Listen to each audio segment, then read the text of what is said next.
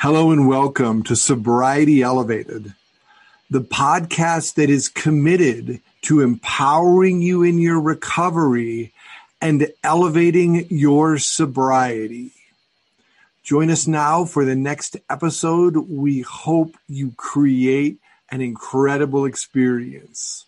Let's get the show started. Hello, Kevin. Are you ready for another exciting episode? I am ready and excited. And today we're going to take more of a coaching aspect to Sobriety Elevated. How does that sound? Sounds like a plan to me. I was thinking, and I have some, whether you call them keys or whether you call them principles, but today we're going to talk about 4 keys or 4 principles to a strong recovery. And one of the things I will say, I'm just going to list them out here real quick. If any of these 4 are weak with you, chances are your recovery is weak. And if you're struggling in any one of these, in the struggle lies your next lesson, that by getting that lesson, you will strengthen your recovery. So the 4 things that we are going to talk about today are, number 1, accepting your past. Number 2, choosing how you want to feel right now.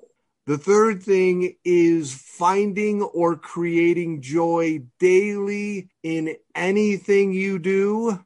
And the 4th thing that we're going to talk about is that recovery lives in community.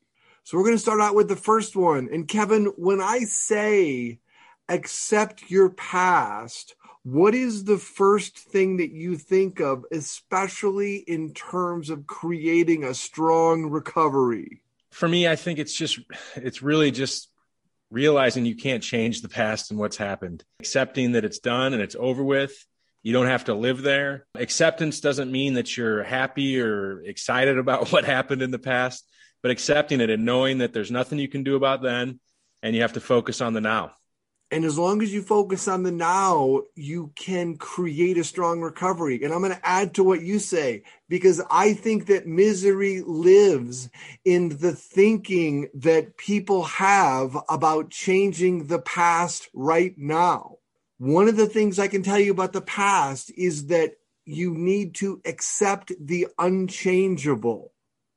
And everything that happens just before this moment into the past is not changeable, except for how you process it in your mind, see it, and let it go.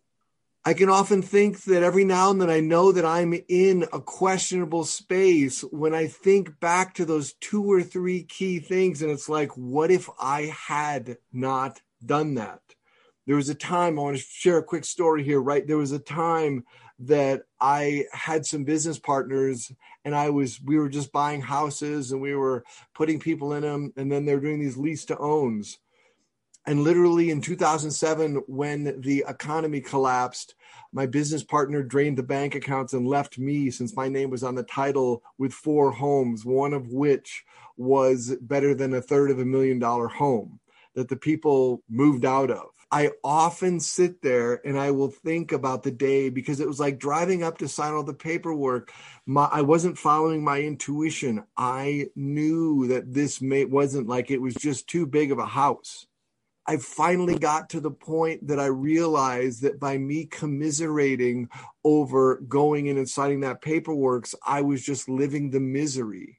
I accepted that it happened because I can't do anything to change it now. I can find peace in it. Now, that's most likely a pretty benign example if you're in recovery and your addiction actually created a lot of havoc in life. But the purpose of this podcast is not to trigger you. The purpose of this podcast is to have you learn such that you can grow. And as you grow, you strengthen your recovery. Kevin, can you think about your past? Are there things that have kind of been there that want to come up, but you've actually accepted them?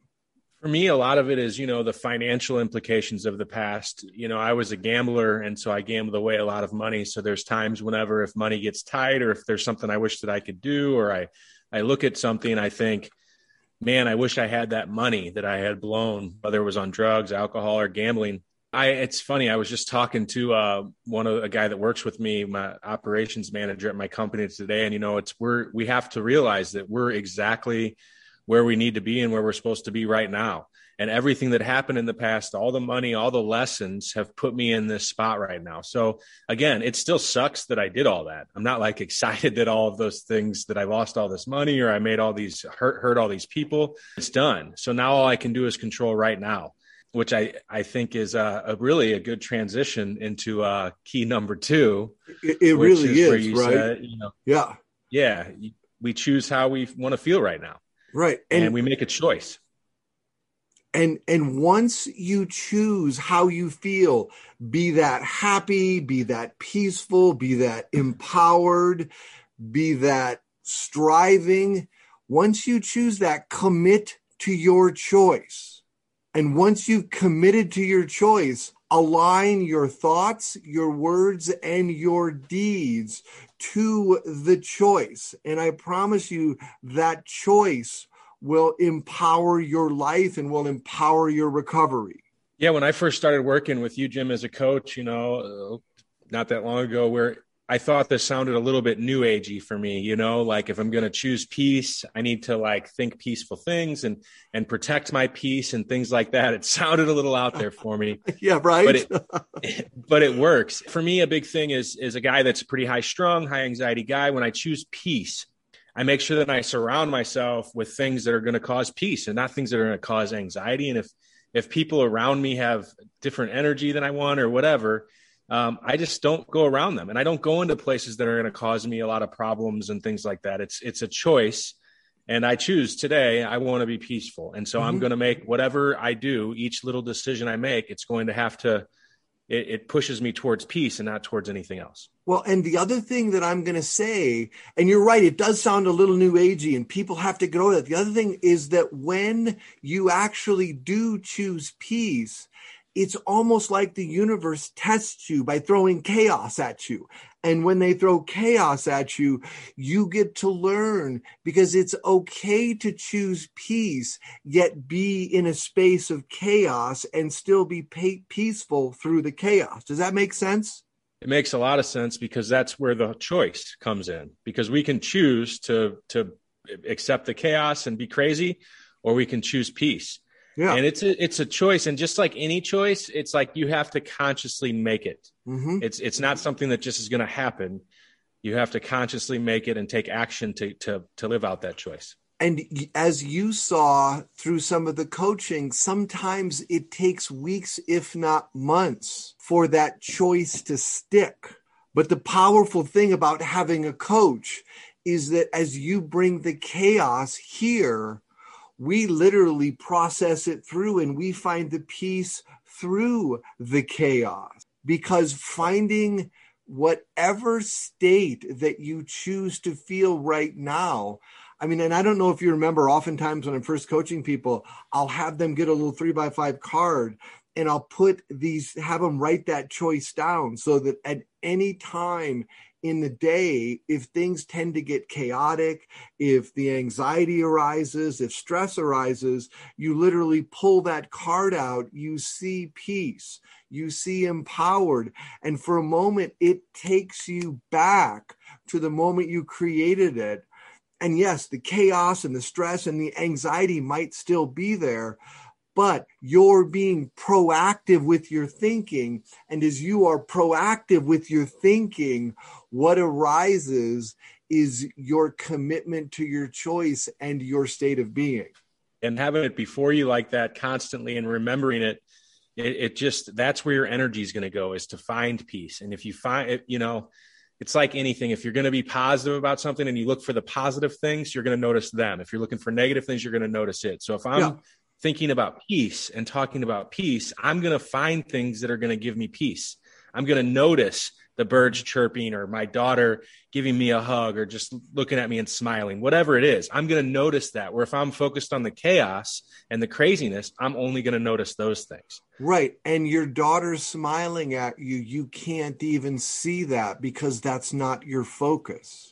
Choosing how you feel right now will actually create the space that you get to proactively be in the world instead of reactively being in the world.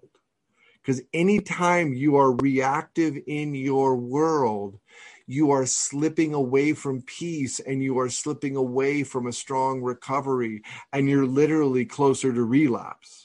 Yeah, I look at being proactive as like being in charge of your life and being in charge of your day. So I talk a lot with my other business associates and employees and stuff about being proactive versus reactive. I think as soon as we get reactive, we're in trouble, like you said. So It's owning it right away, knowing that, okay, today I'm choosing peace and I'm going to be proactive about being peaceful and finding ways, whether it's peace, whatever it is, happiness, joy, like we said, being very proactive towards that. And I think as soon as you do that, you'll notice how your day changes. Which is going to lead us right into the third point again, which is literally finding joy or finding peace or finding an empowering state of being daily in whatever you're doing. Now, this may sound a little airy-fairy, right? This may sound a little wooey-wooey, but it gets back to your perspective, because from how I see this is that your life exists right now based upon the experiences you choose to create in this moment. That is what is going to allow you to create and keep a powerful context in your life, because our life is only existing now. Go ahead. I like how it says find joy or find peace, because sometimes we have to look for it. I know that in my day, there's a lot of times whenever it's maybe bad or there's some negative things happening and I have to find the joy in it and find the excitement. It's kind of really cheesy, but people are like, I have to work today. And you hear people, no, you get to go to work today or you get to do this. Well, it really is a mindset where if you're finding the joy in the day and in what you're doing every single day, it's so empowering and it's amazing. Like going to recovery meetings for me, there's times when I'm like, oh, I have to go to this meeting. But if I can find the joy and find the good in doing it, and I have that mindset of finding joy in everything that I'm doing, it's going to be so much more valuable and beneficial to me when I have that attitude and I'm looking for the joy. And when you do that, you become the beacon of light that other people want. If you take a look at our mind, oftentimes it is so easy for us to fall into a negative mindset. And one of the things about the moment we fall into a negative mindset, we spiral down. Now, I'm going to say the opposite is true. If you find a positive mindset, and you make sure that positive mindset is at the forefront of your being, you will literally spin yourself up. And as you do that, people around you, they're going to want what you have. They're going to want that strong recovery. They're going to want that peace. They're going to want that joy. And then it literally ripples out into your world. You are positively impacting another, and then they are positively impacting. And then it just keeps going on and on and on. When I look at all the people that I look up to or I want to spend a lot of time with, it seems to always be people that are finding joy or finding positivity in every situation. And it's magnetic, really. It draws people in. Like I think of the influential people in my life and who I just really want to listen to and sit down and talk to. It's because they have like a positive energy behind them. And when they're there and they have that positive energy, it energizes me, like you were just saying. And it gets me excited. It gets me looking at all these good things. Whenever I talk to people about their recovery, you can kind of tell the people that are like dialed in and the people that maybe aren't so dialed in.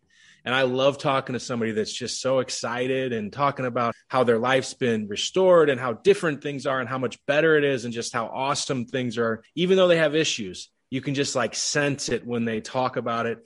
And I want to be around them more. I want to listen to them more. I want to be a part of whatever they're doing.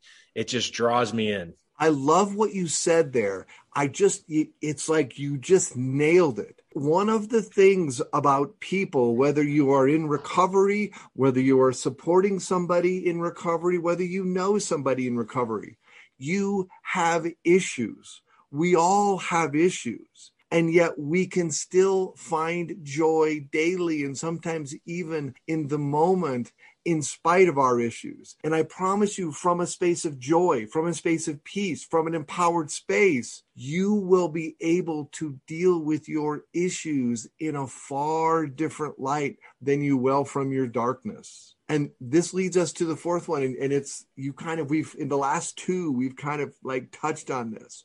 Recovery lives in community. One of the things that I know in my coaching is that if one of my clients who's in recovery is like, I just need some time alone, I'm okay, but I just want to go away for the weekend. That's like yellow alert, yellow alert, yellow alert. Your addiction lives in the isolation. You may go out to bars, but I would say that bars are one of the loneliest places in the earth. It's literally there you are, cozied up to your drug of choice, attempting to be social, and it doesn't work. Recovery lives in community. As you go to your meetings, as you do some of these other things, we cannot be in our misery when we are in a community of sober people. Yeah, I think, I've heard it said that the opposite of addiction is connection. And I really like that. And I feel like for me personally, the key, one of the biggest keys, if not the biggest key, is the community that I've surrounded myself with. And there's the recovery community, but I also have people that are around me that maybe aren't in recovery. They're not addicts. They're not alcoholics, but they're just part of my community that I can connect with and talk to. My recovery is so much stronger because I'm involved in these different communities. I love recovery. The reason why I love the recovery community is because it's all of these broken people with similar problems and issues, and we all can kind of be ourselves and be together. I think that's something that was missing when we were active in addiction. Like you said, I remember when I first started drinking, I would go to the crowded bar, hang out with everybody. And then like every year as it progressed, and all of a sudden I was in the basement corner of the bar by myself, depressed, lonely, just didn't want to be around anybody. It's like the opposite happened whenever I got into recovery. Only this time it started with a smaller group, and now it's grown and grown and grown and grown. And now my community is bigger and bigger. Like you said, we can be authentic with each other. If I'm having a bad day, I can say, I'm in a good space, but today sucked. And you're just like, yeah, I got it. I've had days like that. Nothing gets glossed over. Well, go ahead. Buddy, one of the counselors in my rehab used to say, we're just here to hold the space for each other. And I thought, oh my God, this sounds so ridiculous. But what I found is the recovery community, just like you said, we'll just like hold the space for each other, meaning like they can say whatever. And we're like, yeah, okay. All right. I hear you. I'm good with you. We don't have to give advice. We don't have to tell them, oh my gosh, you're wrong or this or that. We're just kind of there for each other. And we support each other. I mean, the accountability is cool. It's way deeper than just accountability. It's like it's a bond and a friendship, a community, really. That's probably the best word for it. It's a beautiful community. It's an incredible community. And I will say one of the things, and if you haven't taken notes, I would go back to this episode and I would write these 4 keys down. I would literally create the distinctions for yourself in your life for each one of these 4. If you are not being strong in each one of them, and I'm going to repeat them here. The first one is accepting your past. If you have not accepted your past, your recovery is going to struggle. The second one is choosing how you want to feel right now, because the only time that matters is right now. The third is getting a practice of finding joy daily in whatever you're doing, or finding peace or finding empowerment in whatever you're doing. And the fourth is just remembering recovery lives in community. You've been listening to Sobriety Elevated. We are here for you. If you like what you hear, write us a little review. Give us a 5-star rating. Share this podcast with some of your friends. We are committed to keeping this not only ad-free, but content-rich. such that your recovery is empowered and your sobriety is so blessedly strong. Thank you for listening today. My name is Jim Paconin, and I'm here with Kevin Thole, and we will talk to you guys soon. Create a Great One.